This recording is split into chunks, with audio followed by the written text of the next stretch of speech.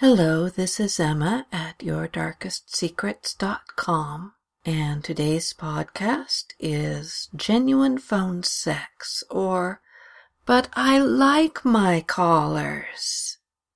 There are days when I think I am going to scream if I see one more pretty girl sneering and flipping off the camera on Niteflirt. I get that the whole bratty, hateful attitude thing is a turn-on for a lot of guys. Yes, I get that. And I'm really happy for you if you're one of them, because there is no shortage of phone sex ladies willing to hate your socks off. But if you haven't figured it out by now, that's not my style. If you let me know you like to be called a pathetic loser and humiliated on a call, I can usually pull it off.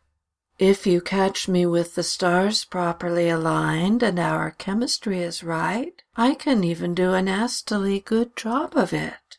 I can enjoy playing the cold, no-nonsense clinician or saying the most vicious things in the sweetest of voices. Those would be my stock-in-trade mean ladies.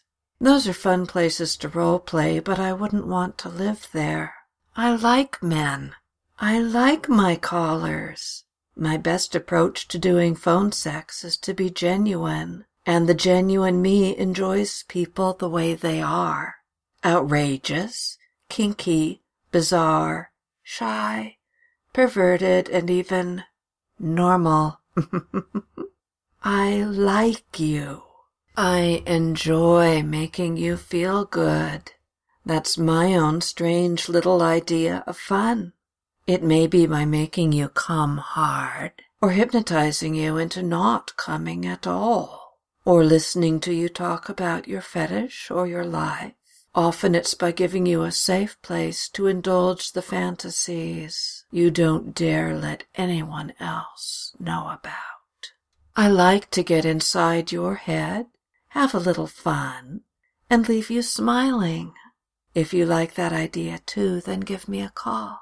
You can find all of my phone numbers at my website, www.yourdarkestsecrets.com. This is Emma signing off from the No Hate Zone. Bye.